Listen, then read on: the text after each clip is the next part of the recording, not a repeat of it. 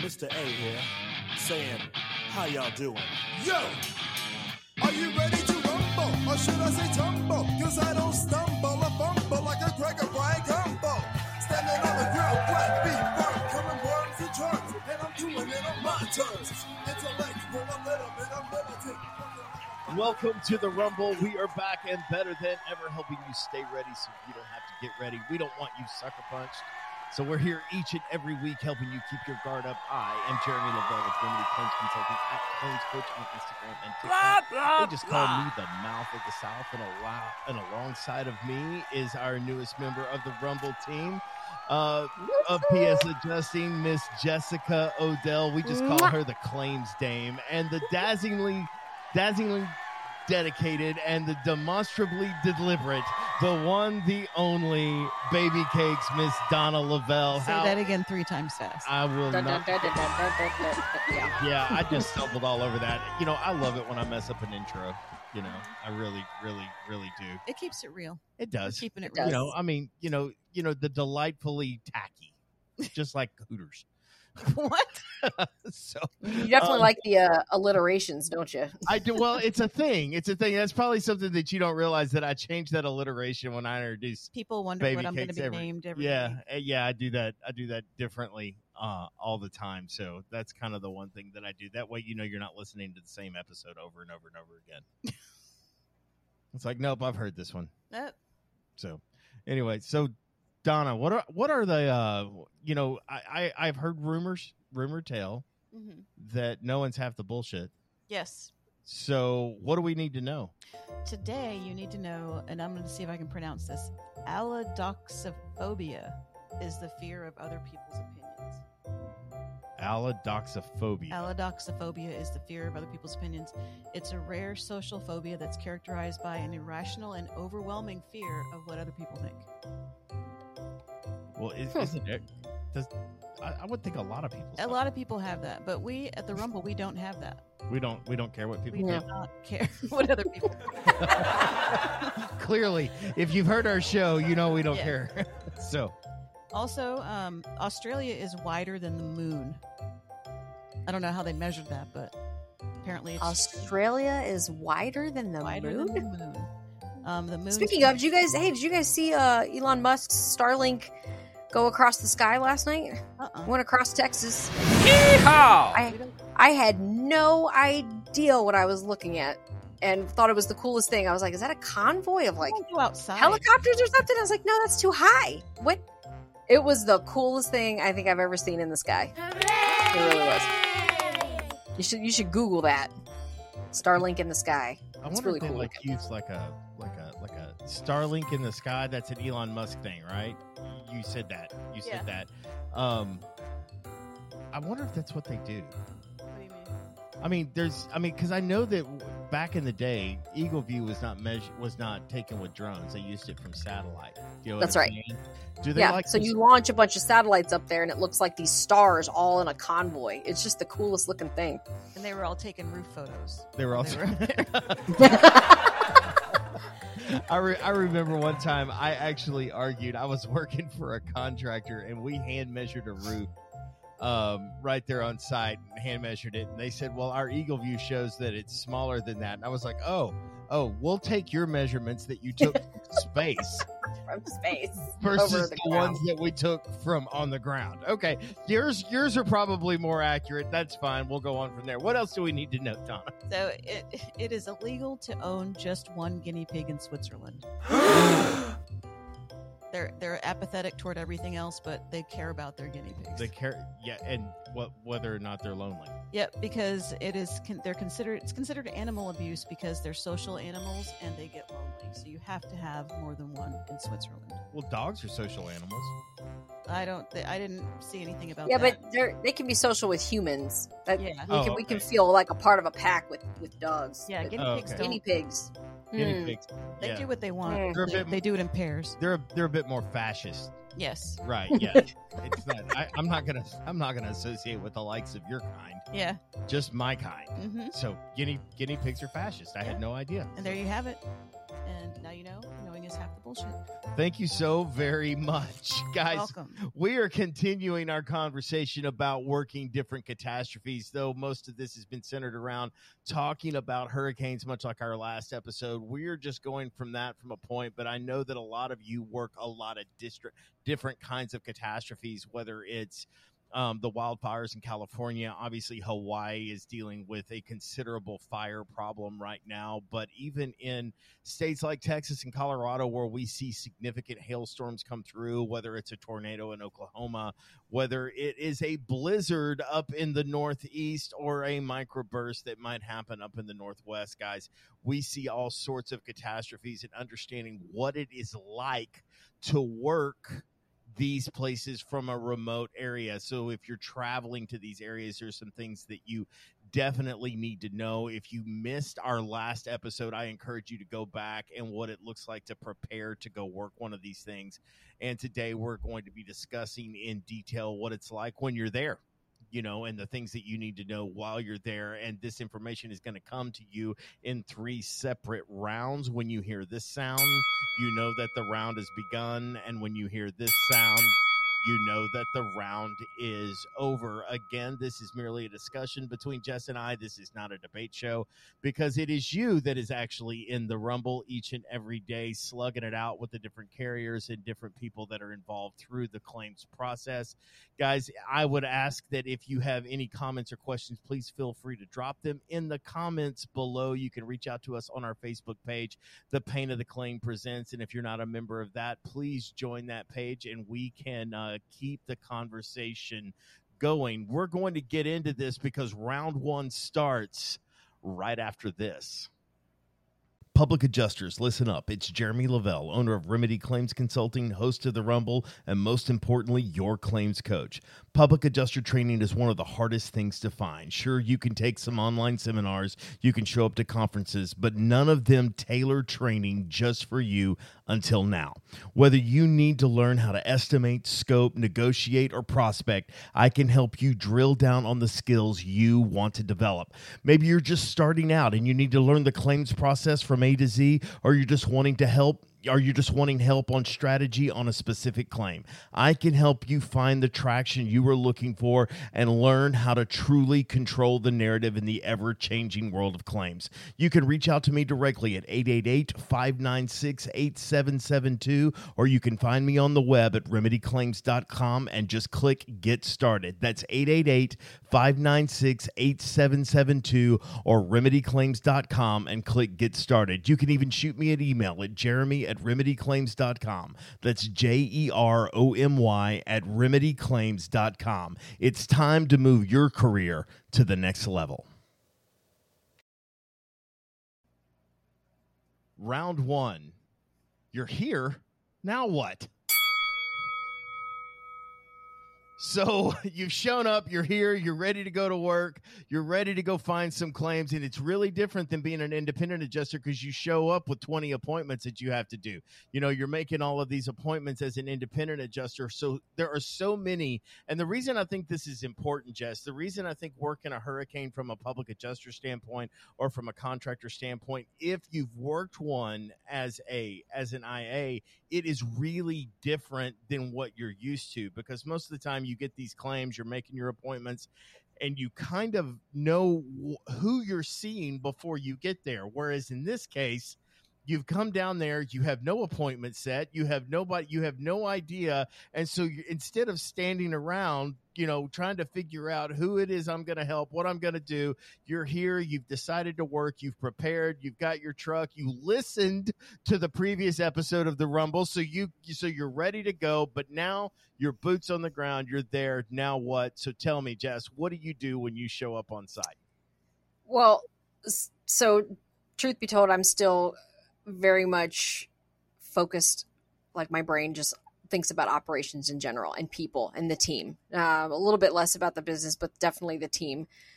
Before I start thinking about the first claim, as soon as we're there, I'm usually either pulling the information or having somebody on staff pull the information on where the operational gas, locations are, food locations, medical clinics. Because look, as you're walking around some of these, especially if it's a Cat 4 hurricane. When you're walking around some of these homes, there is a significantly increased likelihood that you're going to get injured. And you don't want to go, where are the clinics? Man, what a great idea. There you go. Yes, some situational awareness. Situational awareness. That's from an operational perspective, just thinking about the team and their overall well-being, right? Their health and welfare, knowing where the operational clinics are. Because look, I'm telling you, in Fort Myers, there were only a handful and you had to know where they were.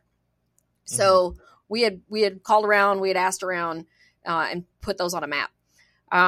Also route clearing. Okay. You might have an appointment. How are you going to get there? Because a lot of these routes aren't going to be cleared. So usually I either myself or somebody else on staff will be scouring social media looking for, sometimes, the municipalities or whatever will post a map of which routes are being cleared that day, what got cleared the day before, because they're also trying to communicate to the locals, where they can get in and out. So having somebody with their thumb on the pulse of that's going to help you navigate to and from those appointments. And then just walking and canvassing. And of course, these are more for the PAs that are going to get down there ASAP.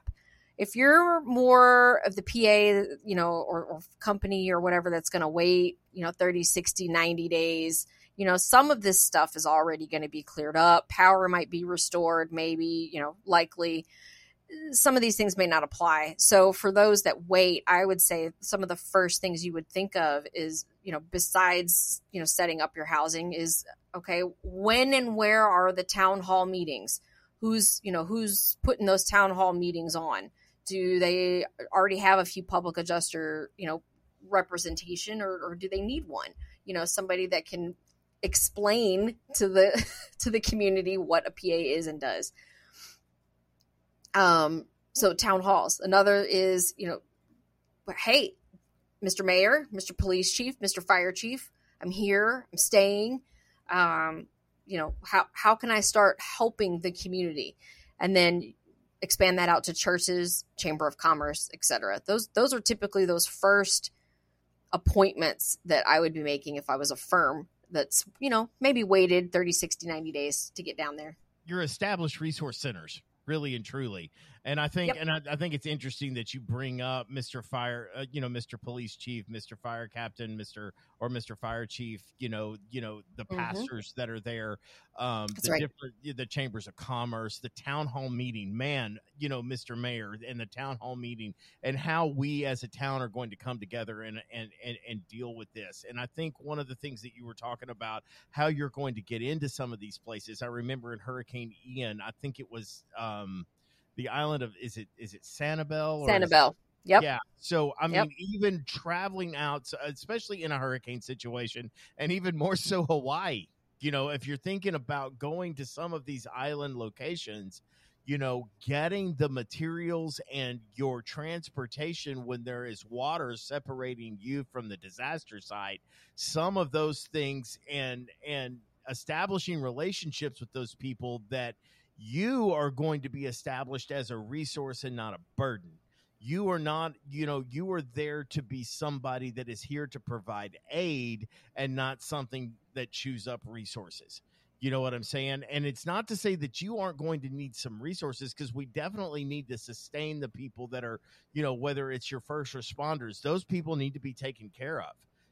Those are the people, and we don't want to burden them further, and we don't want to burden you further. So what we want to do is establish exactly where some of these are. And I think one of the very first things that you opened up with was where the clinics are, if not just for your own information, for other people's information, for other people.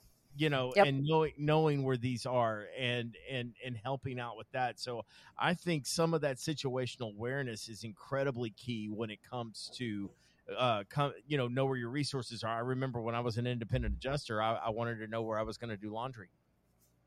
The places where I was going to be able to set up some of these basic needs. These are some questions that you need to ask and some research, not necessarily research, but some reconnaissance that you need to do when when you get into that area, so that you know what comes next and how you establish your schedule. That would be the next thing that I would say is start looking at establishing your schedule. Because if you're staying, a ways out, because it's not uncommon that you stay what is normally an hour and a half away. Right.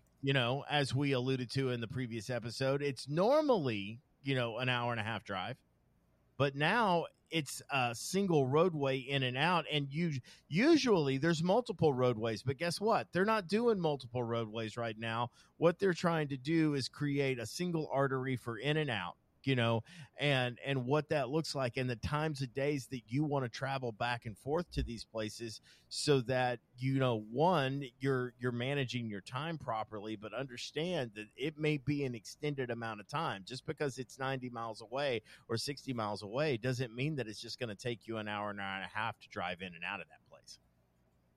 And going back to the town halls, it's not just the city town hall type meetings, but it's also like the hurricane claim type, expos and those types of town halls. Some that are typically they're sponsored by an attorney, or maybe a couple of attorneys, or maybe a couple contractors get together and sponsor one. But those are also great networking events to see who's who in the area. So that when people do ask you, hey, do you know some roofers? Do you know some plumbers? Do you know some this, that, and the others?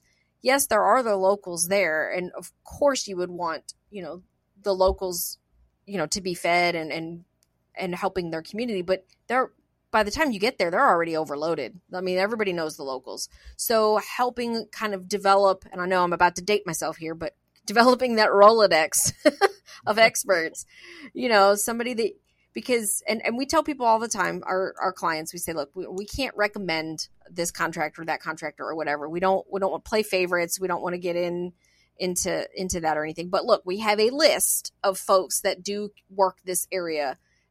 Please call them and vet them yourself, find out who best suits your needs, and, go from there. So, but a place to gather those names and those business cards are those hurricane expos. I think that that's great. I know that there were several people, and I waxed nostalgic back to just a year ago after Hurricane Ian made landfall, and all of the efforts that were made to kind of bring people together. And I know that there were tons of firms. So if you're a solo operator, there's tons of firms that saying, "Hey, we're here." To quote Jack Hanks, "We're here. We're experienced. Boots on the ground. Call us if you need us," that kind of thing. And those calls typically go out because they're looking for bodies and people to help to run the claims that they've already got coming in, because a lot of these people already have interest in the area, especially when it comes to some of these larger commercial losses. And look, you want to address some of these commercial losses because they're part of the infrastructure that's going on there at the disaster location, and so you want to plan, you want to plan to work on those areas, because look, everybody needs help. Everybody needs help. And sometimes prioritizing that help can seem cold and calculated. So, again, look at some of these places where other people are setting some of these priorities in place. You don't want to come in and try to reinvent the wheel, so to speak. So work with some of the local people that are there. You don't want to go down before you're ready. You know what I'm saying? I think one of the things that Jess had alluded to is, if you've never done this before, your first rattle out of the box may be best to wait 90 days after landfall. Agreed. And let some of that. So if you've never done it, this is not the time that you're going to want to be, the first out of the gate. I appreciate your enthusiasm. Amen. I appreciate your desire and your ambition. You know what I mean? But every dead body on the top of Mount Everest was an ambitious person. So calm down. You know what I'm saying? And so, even though you are anxious and you want to go out there and you want to help, if you're going by yourself and you've never done it before, maybe wait 90 to 120 days before you show up there. Because trust me, if the hurricane is of any kind of significance, don't worry, the work will be there. is there anything else? I mean, I think when we show up and we kind of want to help, my biggest advice, and I feel like a broken record at saying this, is work with the people that are established in the area. I think that's the Agreed. best thing, because these areas that are most commonly hit by hurricanes typically have firms that are located there that have done this before and can certainly find a place for you to be useful in that situation. I know that there are tons of really good firms in Florida that you can partner with that are within, our community. Those of you who listen to the Rumble are a part of our community. I know that if you're wondering what are the good firms in the different area, we can certainly get you connected with those firms should disaster strike at any point in time. I will tell you right now, I don't know of anybody in Hawaii. Do you know of anybody in Hawaii, Jessica? The only person I know really well is Stephen Hadhazy, but I'm not sure. I'm not sure what he's doing and what capacity, if he's got a firm or if he's just himself or a couple folks. But he's outstanding, exceptionally intelligent. I should probably reach out to him, huh? Maybe so. Hey, Steve, you all right, man? Well, because I think he was on Oahu. I used to live in Hawaii. I lived in Oahu. Went to UH for a year and Mililani High School for a couple years. Oh, wow. Yep. So where is that? I mean, just real quick while we're talking about you're here now, what? So where is that disaster centrally located? I mean, are there other islands that are unaffected that seem to be? I think Big Island was the other one. Big Island, I think, was the other one that was affected. Just, I guess, just not as severely as Maui. But okay. Yeah, it's weird because it goes Big Island, then Oahu, then there's the rest of the smaller ones in the chain. And Oahu, from what I understood, was not affected at all. But Big Island and Maui, man, yeah, Maui is just apocalyptic. Honolulu is on Oahu. Is that correct? Oahu, that's right. So some of the central port in and out of it seems to be unaffected at this point in time. Correct. But I would say Hawaii's very different. I don't know what licensure is like there. Do you have any idea, Jess? No, I don't have any idea. You'll have to check with. Trust me, I was tempted to say, "Hey, Hubs." I shot him the look, and he goes, "Don't you dare." Well, I have gone to some of the nicest places on the planet working catastrophes, and I rarely get to take advantage of what it's like. And right? I even had one guy goes, well, kind of get down there and do your work and then just extend your stay. And we'll get into this in round 3. It's like, generally, if I've ever gone into a place, I mean, there is a Jeremy-shaped hole in the wall when it's time to leave. I am not trying to stay and take in the sights. You know what I'm saying? Like, yes. I am out. I am gone. See you later. Headed home. I thank you so much. Yep. I mean, I don't even wait for I'll be back on my next rotation. Yep. I'm home before the mic hits the floor. You know what I'm saying? So that's kind of how I look at it. So, those are some things that you need to be thinking about once you arrive there. Well, as hard as it is to get ready and you're there, it's like at some point in time you are going to have to go to work, and what that looks like is what we're going to be talking about in round 2, because it starts right after this. One of the most difficult claims you can work is a contents claim. It requires extreme detail and significant documentation. Ricky McGregor with Monarch Claim Services is the expert you need on your side. She will handle on-site evaluation, inventory, photo documentation, pricing, and overall contents claim organization. She will work with your team beginning to end so you can focus on the rest of the claim. Do your client a favor and call Ricky McGregor with Monarch Claim Services. You can reach her at 515-783-1434. That's 515-783-1434, or find her on the web at monarchclaimservices.com. Round 2, field protocols.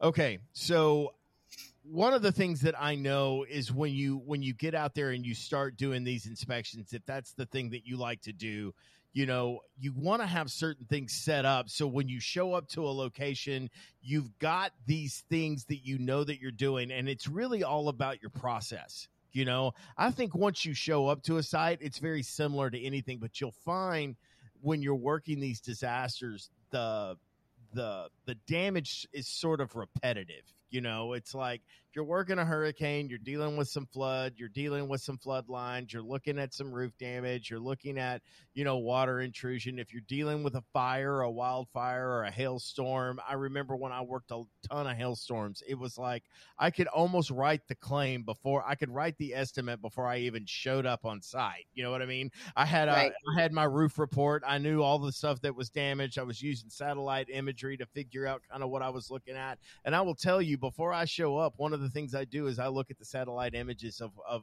what I'm dealing with. Good deal. You should. You know what I mean? That's one of the things that I'm checking on. I know that I'm probably, if I'm working a hailstorm or if I'm working, you know, a hurricane, I'm probably going to go ahead and need a roof report. I want some sort of idea of what's going on before I show up, and I highly recommend that you be prepared to get your roof reports. Don't wait till you get off the inspection. Have those things ready to go. I even take the little diagram from my roof report, and I'll start diagramming where I found all the different damages and all of that kind of stuff, because that's just one of the things that I do from a field inspection standpoint to know what I'm up against. Jess, what are some of the things that you do even maybe before you show up?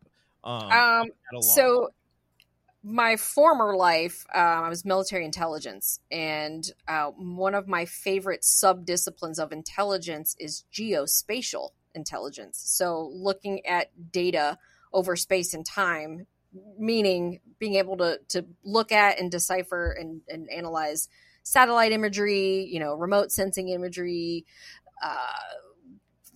things of that nature. One of the things I do is I go to the USGS, which is the U.S. Geological Survey website.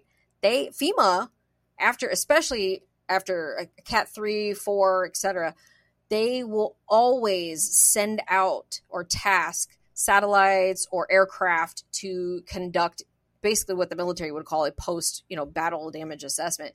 It's a post-storm assessment, and you will see the imagery before and you will see the imagery after. You're going to know exactly how hard certain neighborhoods were hit. You're going to know which roads and which bridges got taken out. You're going to know, like, before you even leave your living room, you can do all of this analysis. And that helps plan routes, you know, to the site, from the site, helps you see, you know, kind of what you're about to walk into. And that's all open source. That's all unclassified imagery that FEMA orders. It's usually available, I'd say about the second or third day after, usually third day after a hurricane strikes. Sometimes it's as late as a week, depending on what's going on. But most of the time you're getting images to begin to come through, like, you know, where it made landfall is available within 2 or 3 days. 48 hours generally is when you can start looking for those images to come through. But I mean, these are huge files and large areas that these you know, satellites are taking imagery of, and then you can zoom in all the way down to the person's truck, you know, or car in their driveway. I mean, so it is fascinating, and it really is a useful tool. And then I always, again, I go back to military terms. I apologize, but PMCS, it's preventative, you know, maintenance. It's preventative checks and maintenance of your equipment. Did I get are all my drone batteries charged? Did I check my infrared reader, you know, camera? Is that charged? Is my moisture reader, is the battery, you know, good to go? Do I have extra batteries in my box, in my kit? You know, did I charge the DocuSketch or the Matterport, whatever 3D thing I'm using? You know, that I'm doing that before I walk out the door. Every single night, whether I have an inspection the next day or not, all that stuff's getting plugged in, because you just don't know when you just need to go. Well, one of the things that I like when I'm in those, when you've got a huge battery of inspections that you're going to have to crank out, because I know, like in a hurricane, I do 6 or 7 inspections a day. Yeah. You know what I'm saying? Like I am running and gunning, and often, kind of depending, especially at the beginning of a storm, if I'm boots on the ground and I'm there, what I am trying to do is I am trying to get inspections done, and I am focusing on kind of a singular task, if you will. I'm looking at inspections. As an IA, they would want you to write the claim for anything that you looked at. They would want you to write the estimate that day. So what I'm telling you is as a public adjuster or as a contractor that is traveling to these areas, that is probably a futile effort. You know what I'm saying? Yeah. Because at this point in time, because as an IA, the claims are given to you. As a public adjuster, you've got to go source these people. You know what I'm saying? So again, I go back to round one, whether you're going to the town halls, whether it's the hurricane town halls or it's the actual town halls, or you're meeting with some of these different people as you're sourcing some of this stuff. You do in this situation have to strike while the proverbial iron is hot, because if you're not going to pull up or show up or be in these places, somebody is. You know what I'm saying? So you've got to be ready to go out and get these inspections taken care of. And so you are going to be focused heavily on inspections. So if you have, if something runs on batteries and you can change those batteries out, be sure that you have those extra batteries, maintaining yourself in the field, because it may be 10, 12, 14 hours before you're back where you can plug them in. You know what I mean? And so, and then these tools that help speed you along. One of the things I noticed when we partnered with a different firm, they were doing the field inspection. They used 360 images for all of their exterior images. And and it changed the way that I look at documenting stuff. The fact that I could spin that thing around and get any sort of screen grab or photo that I wanted. Some of those tools are really good, and you can get them rather inexpensively. So if your plan is to go down with just your iPhone, you might want to look at something that's a little bit more robust and get you a little bit more information. Not that your iPhone isn't great, but and now Matterport's got it to where it's compatible with your iPhone, meaning it uses your iPhone's technology to direct you. I mean, you still got to move it and get the circles to line up just right. But it will. You can if you're on a real tight budget, but I agree with you. I definitely recommend either one of the Rytos. I used both the big Matterport Pro 2. I have not delved into their newest, Big Daddy camera, but I used their Matterport Pro 2, and I've also got the Axis, which is basically an attachment for a tripod that works with that Bluetooth with your phone, and it's a great tool that you can do 360 images outside, and it is a fantastic tool to start gathering this documentation, because trust me, the biggest thing that I can tell you, is just good old-fashioned scope notes. And if you're given to carpal tunnel or writer's cramp, just use some sort of recording device. Amen to that. That reminds you of what it is that you're looking at. And as you're grabbing your photos, because you don't, look, if I'm working a hailstorm and I'm working, one or two houses that day, I'll go through and I'll take my pictures. But if you're running and gunning and you've got 7 inspections that you've got to do, and you're fighting mosquitoes and all kinds of different sort of, snakes. Snakes and all snakes, the different things. It's nice to be able to set that camera up once, maybe twice, to get all of the photos on that elevation, to get all of the photos on that roof. You're trying to get all of that stuff taken care of, and then you're using your phone or your normal camera to grab some of those close-up damages. But for those overview shots that give you the situational awareness of what is going on that particular facet of the home, those are really, really good tools, and it allows you to come back and sort of decompress as you're looking at this data that you've collected. It allows you to decompress for a moment, and you don't feel the pressure and the urgency to finish this house to get on to the next one. And it really saves the brain cells. I'm going to tell you. It really, because by the time you get to inspection 4 or 5, you are just not as sharp as you were as you were on inspection 1. And there are some apps where if you've got an Apple Watch, the app goes right to the watch, and you can just press record. And then when you're done, you can press upload to the cloud, and it'll transcribe the whole thing for you. Now, I use the free version. It's called Just Record. The downside to having a free version of something like that is when everything does get transcribed, it's in one massive paragraph. So you kind of got to go find the separations of sentences. Sure, but, yeah. and it does get them some things wrong. But let me tell you, when it does get some things wrong and transcribes incorrectly, what it comes up with is hysterical. So that'll make you laugh too. But no, other than that, it does get a good 80% solution transcribed for you. So, and another thing, if you're smart, you're not working by yourself. If you're smart, I'm going to tell you that. We usually have somebody do exterior and roof, and I'm usually the inside guru.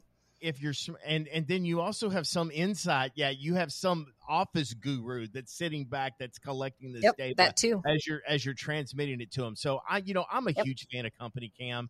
I mean, they did not pay me to say this. This is just a tool that I use. I love Company Cam because you can have like your desk adjusting kind of partner that's sitting there watching the photos come in, that they can begin to start labeling the damages as you're communicating them. Mm-hmm. You can label those things right there in the field.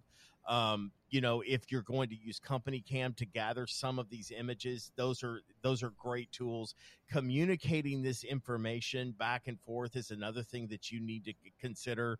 Again, I would recommend, if you are going down and you plan on handling this thing in the field, having someone that's even back at home that's not a burden on, as far as where they're going to be staying, whether or not they have infrastructure, that kind of thing. You can even partner with some people that are looking to just desk adjust. That's the other thing. And making sure that you're communicating to them as much in real time as you possibly can is a key effort that you need to think about when you're down there, is how do I get them the information as quickly and as seamlessly as possible? That is a huge thing. Because if you're running 7 inspections and your plan is to hold up a file folder in front of the next house that you do, or you try to put some sort of break in your camera roll so that you know where it is you're going to make a mistake at some point in time, and it's going to be hard to separate the photos. So the more geolocated stuff that you use that helps you with where that photo was taken is going to be absolutely critical. Also, all of the different tools that you have. I could list off software and tools until the cows come home on the different stuff you need. Same. You know what I'm saying? And it's like, and if you want to know, if you're going to call me up and ask me, hey, should I buy? Yes, buy it. If you think it will make your world easier and you can envision how it's going to make your world easier, then yes, buy it. Yes. If you end up never using it, there's great marketplaces to resell that stuff that people want to buy that stuff on. So, communicating that kind of stuff, being as seamless as you can possibly make it, because more than likely you're not going to go look at a house and then go sit in your truck and write an estimate. You are going to go look at house after house after house and communicating that data in a lump sum at the end of the day while you're trying to drive back from whatever storm location that you're in is going to be really, really important. Jess, what else you got on this? I know we've talked about it in a previous episode, but knowing the capabilities of your equipment too. They've got certain limitations. Every piece of equipment has pros and cons. For infrared, I'm pretty sure when I took the certification course through the Infrared Training Center, I asked the question. I said, for you experts that have done lots of depositions and et cetera, what type of resolution do they like to see in court? And they said, that's a great question. They like to see 120 or 120 or higher. So 120 by 120 is your absolute minimum that you want if for court purposes. And I was like, wow, okay, noted. So that helped me pick my camera. Your moisture readers, God, the moisture readers, you guys, the capabilities of these things are all over the map. Some of these you have to set the material group inside of the device itself. There's others where you can press a button and it toggles between material groups. There's others where there's no differentiation whatsoever between the material groups. And why that's important is because, certain materials have a higher moisture content naturally. And it doesn't mean that it's wet. It's just naturally going to be a higher moisture content than another type of, construction material. So knowing what those acceptable versus non-acceptable moisture levels are is critical when you go to do your reports. You have to be able to defend that. Yeah, some of those moisture readers will read 4 inches to the wall, through the surface. Yeah. Inches, 8 inches, I mean, it just depends on whether you're using a stab or a sensor or whatever those kind of things are. You've got to know what those are. And moreover, if you don't know what they're measuring, like I think about all these people who use like thermal cameras, Jess. Right. Do you know what I'm saying? And they have no idea. Yes. It's like, it's blue. It must be water. This must is be purple. That's super wet. No, it just means that there's a big temperature change, and that's about it. Yep. And sometimes, it's. I actually saw somebody claim that it was really wet, and it was like right over an air vent. I was like, yeah, it's really cold. The air vent is soaking wet. Look at that thing. So those things I'd say that one other little piece of equipment is the most basic piece of equipment that people forget to bring with them on any kind of hurricane or tornado loss is a 6-foot level. Oh, just man. a level. Just put that bad boy up to the walls. If you suspect racking, that is an easy way for you to capture, hey, there's evidence of racking here. Yeah. You know what else I like levels for? Levels, I actually have a little torpedo level that I'll even use. It's got a pitch gauge on it, those kinds of things. But these straight edge levels, here's another really great place that a level comes into play is a lot of these areas where hurricanes come in. You'll see a lot of laminate and engineered wood flooring in these homes, and it's becoming popular everywhere. And so you can use it in any situation where you take that level and you lay it on the floor, especially engineered and laminate flooring, and you put a flashlight behind it. And if that floor is cupping, little bitty beams of light will start to shine through on the other side of that flashlight. And so that's how I show flooring damage often on whether or not that floor has begun to cup at any kind of level. And so, and cupping generally gets worse, over time. Yes. And so that is a really key way to kind of show flooring damage to wood floors. Now, it doesn't work on tile as much. Generally on tile, what's really good there is take in a golf ball. Yeah. Well, except when you get older and you no longer have the ability to catch the golf ball all the time. Well, as long as you can, I use a golf club. As long as you can record what it sounds like when you're tapping on. Basically, the idea is the tap tool is that you can and I think one of the things that we have to say here when you're communicating this information, and I know Donna's looking at me, we got to go to round 3, and so one of the things that you want to do is always get control readings. Always get control readings. Like those are your baseline, your dry readings. Know where it is dry, because you may have a high humidity content and you're going to read high moisture levels on stuff, but you don't know what your control is. So you're going to have higher moisture content, especially down in those areas. Guys, we're going to get into round 3, and this is how do we know when we go home, because round 3 starts right after this. When choosing someone to help with your online marketing, make sure you go with someone that has years of experience. Our good friend Sally at Thrive has over 20 years of digital marketing experience. She can build you a beautiful 15-page, sleek, interactive website, post on your social media platforms multiple times a week. She can do a video, an amazing CRM to manage and maintain and nurture your clients' text, email marketing, review generation, a business listing on 60+ search engines, including 3 voice networks, appointment scheduling, estimates, invoices, payment processing, and more. She will also create for you on Google, a Facebook page, in Instagram, Twitter, and LinkedIn. If you need these for your businesses, she'll help you create those pages on all of those sites. If you already have these pages, she'll optimize them for you as well. Call or message Sally today. If you want to get started, you can reach her at 214-789-1651. Again, her name is Sally Brigance. Her number is 214-789-1651. And you'll also get a landing page the day you sign up. When you send her a referral that signs up with her, she'll credit your billing account. Logos are also available. And she also offers a lead generation service and SEO, search engine optimization, where she can guarantee you to appear on the first page of Google or your money back. It is spelled THRYB. And you can find my good friend Sally Brigance, and that's spelled SALLIE. Brigance, BRIGANCE, and she can be reached once again at 214-789-1651. Round 3, when to leave. This is my favorite time of a storm, is when it's time to come home.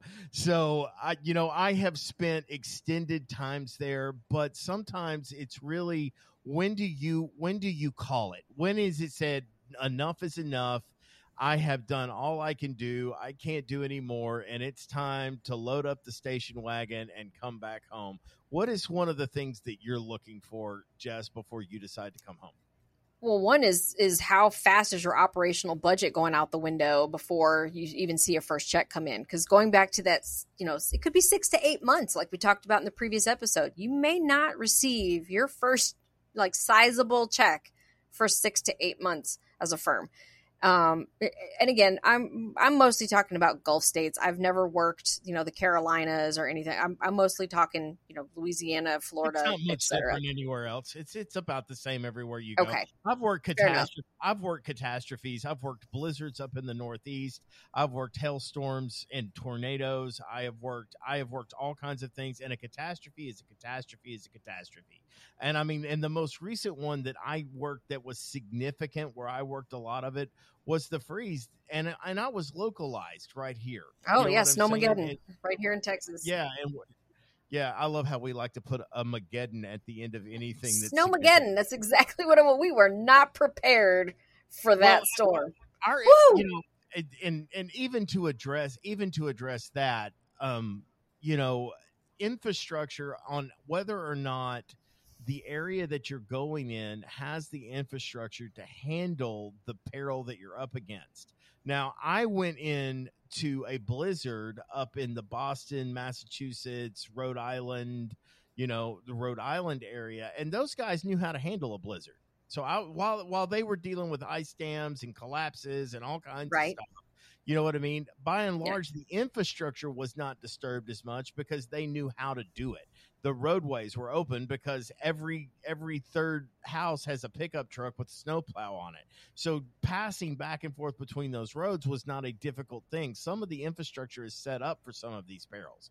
You know what I mean? Whereas, thunderstorms and tornadoes is something that the power company is used to here in Texas during storm season. They're ready for it, that kind of thing. What they weren't ready for is that most of our power had been diverted to wind energy. And when the wind turbines didn't have any sort of antifreeze sort of protocols in place and we couldn't produce any electricity, that's one of the reasons we shut down and went through rolling blackouts right here in Texas. We were not ready. Texas just doesn't have the infrastructure to deal with freezes. It just doesn't. It's like, that's why everybody thinks people from the South can't drive on ice. No, that's not it. Is that we don't have snowplows and people beating up, and making the roads passable. That's really the key. And so when you're working in a place that is dealing with a peril that they don't have the infrastructure to generally handle, it is going to be a bit more difficult. But I like what you said, knowing when to leave is look at your operational budget. Yep. That may make the biggest determination of when you pack your bags to go home. I don't have any money for tomorrow night's rent. I'm not going to make payroll, or I'm not going to be able to, because look, some of your operational budget, especially if you didn't separate it out from your, what we call your steady state operational budget for back at home. There's that too. You could harm your company back at home by blowing through an operational budget too fast. You really can. You know, one of the things that I like to look at, and one of the things that I think about is how much work can I handle?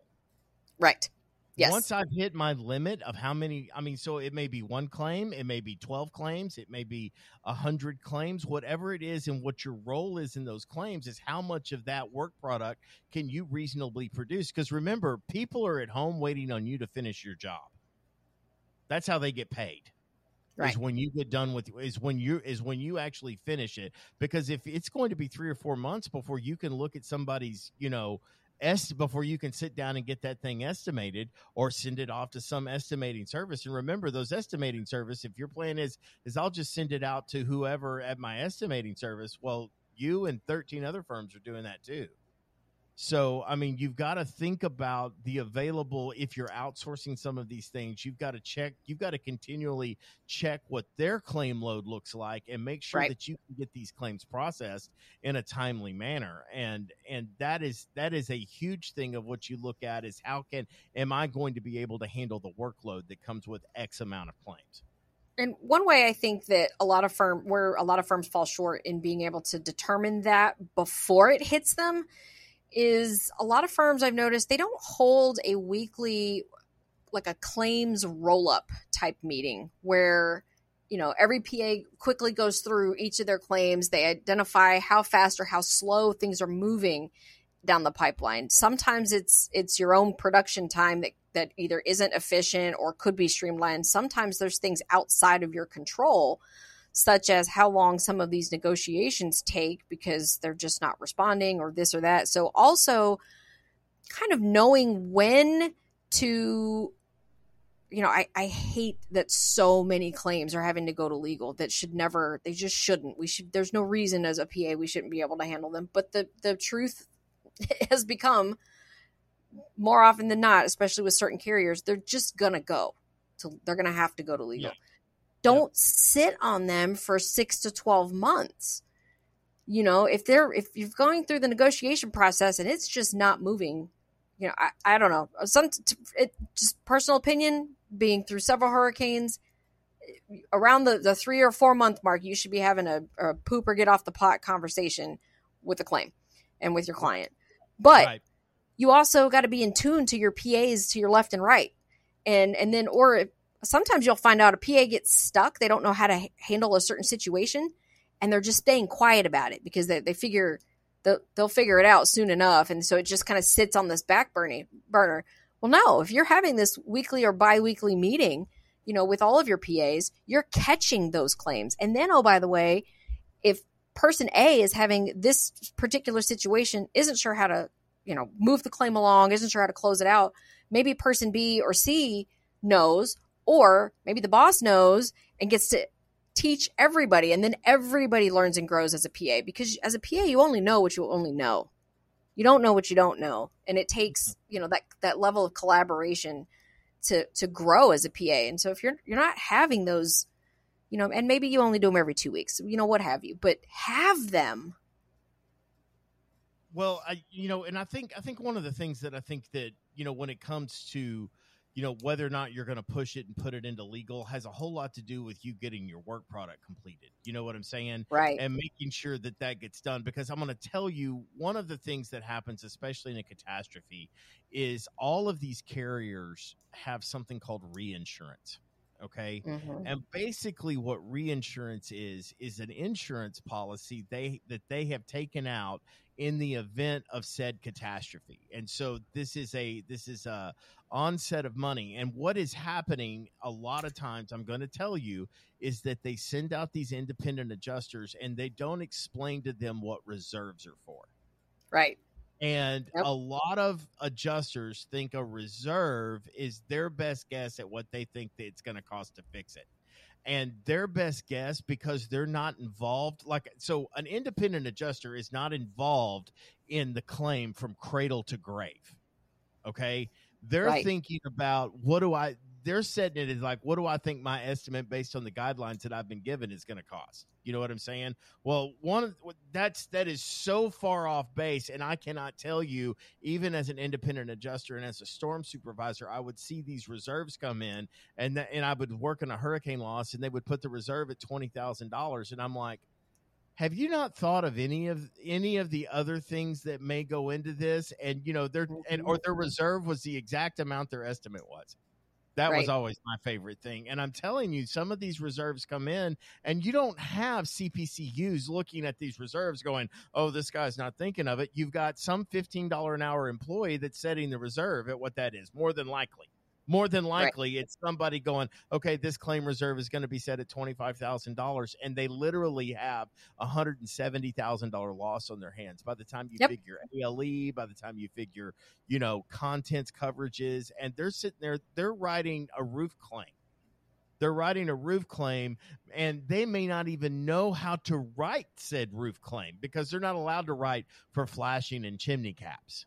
You know what I mean? Whether or not, how to accommodate the workforce in the safety environment that's got to be created for said. They're just looking at something that is so narrow-minded. And so these reserves get set. And when you turn in a $150,000 estimate for a $20,000 reserve, the brakes lock up and it spins out of control. And so that is some of the reason these things get, because they set these reserves, which means they allocated the available money to some other claim. And now they're looking at what was supposed to only cost $20,000 now costs 6 and 7 times that much. And the reserves aren't there. So understand that that's not a battle you can fight, win, or otherwise. You know what I'm saying? That is just something that, oops, you made a mistake, and now legal does have to take care of it. And so that is why you don't need to sit and fight, because the carrier is never going to tell you, well, it's going to take us a little bit longer because we're running out of money, or we don't have the reserve set for this level of a loss. And that's why your proof of losses are important, whether you fill out the form and get it notarized, whatever your practice is there. I'm not here to tell you one way or the other what you should or should not be doing in that respect, though I have my opinions. But the proof of the loss is your photographs, your expert reports, your documentation, and your estimate that says this is how much this loss is going to cost and this is why. That's right. You know what I'm saying? And so you've got to have that. You've got to have that lined up. That's really important. What else are you looking for? When it's time to go home. Again, I look at thresholds, and once I cross them, then that's when I look at packing my bags. Maybe it's just something as simple as the work runs out. Yeah, work runs out. Or you've noticed, again, going back to the health and welfare of your people, right? If they are all completely burnt out and cannot carry on, to either hire others or go home. When your tank runs empty, come on back. And here's the other thing. A lot of people forget that when you work, especially when you go into an area, so it's not your backyard, it's somebody else's backyard. You go into an area, you work all of these claims, and then you go back home. Look, the storm's not done. You've got depositions for the next 2 to 3 or longer years, easily the next 2 years. So you have to factor that into your operations back at home too, because if you're constantly having to step out to do depositions versus work new claims back at home, I mean, depending on what kind of volume you had during the catastrophe. So to me, there's just so many different variables. It's not all just money. There's just so many different variables. There really is. And I mean, I don't think the work ever runs out. I've known people that went to an area and never came back. I mean, I know to me, you should plan a minimum of 1 year. I don't think if you're going to go into an area, minimum, absolute minimum, maybe 8 months, because I think around the 8 months, sometimes it does kind of dwindle a little bit. And if you're already kind of strapped for cash at that point, it might not be a bad idea, a bad time to pop smoke, but at least a year. I love it. I do know exactly what she means by that. So for those of you who don't, Google it. So the other the other thing that I would look at, especially if it's one of your first ones that you're going down there, I mean, I might say it's like, hey, I'm going to go down there for a month, and no matter what happens at the end of the month, I'm going to go ahead and I'm just going to come on back. You know what I'm saying? And be prepared to stay for the month. I mean, others may be, I'm going to go down and I'm going to sign 20 claims or 100 claims. And when you sign those claims and you've got them inspected, come on back. See, the benefit is you don't have to stay. But I also want to say that you don't want to flirt with burnout. Do you know what I'm saying? And then you can't forget that just because you signed them all and inspected them all you still got joint inspections to go back to. Yes, that's true. You got to think about that kind of thing because you may be traveling back and forth for a while. That's a really good point, Jess. And they may not reach out to you for 4 months. Like in Florida, my gosh, it was like 4 or 5 months. We were finally getting joint inspections. Right. It's nuts. It's nuts.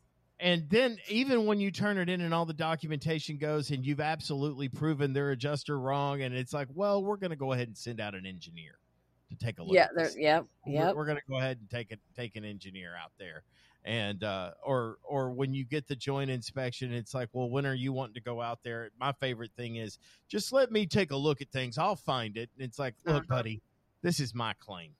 Okay. This is a claim. This is a claim for benefits under a policy, and I am damn sure going to show you what it is that I'm claiming. So you can, we are definitely going to go through a process of show and tell, and I'm going to make sure you see everything. I'm not just going to go, we're claiming roof damage. We've got some window screens that are damaged, and we've got some flooring in here. No, we're going to go through the entire process of what and why we're claiming it. So be prepared for that. And understand that just because you're done with your initial inspection doesn't mean you won't have a second, third, or fourth, or fifth. Hell, there's even sixth re-inspections that you may have to go through before that claim actually gets paid. And remember, you're going to have to work them all. So, man, there it is, guys. It's a marathon, not a sprint. That is absolutely right. Jessica, do you have any parting words for these fine people listening to the Rumble right here and right now? Look, catastrophes are going to happen every single year. If you have to sit one out, it's okay. You grab the next one. That's right. Make sure you've got yourself postured good first. And that way it'll be an enjoyable experience versus another catastrophe, no pun intended. And my final piece of wisdom is don't think you're going to figure it out. Make sure you get the help, and do not subject these people who are actually living through the catastrophe subject to your learning curve.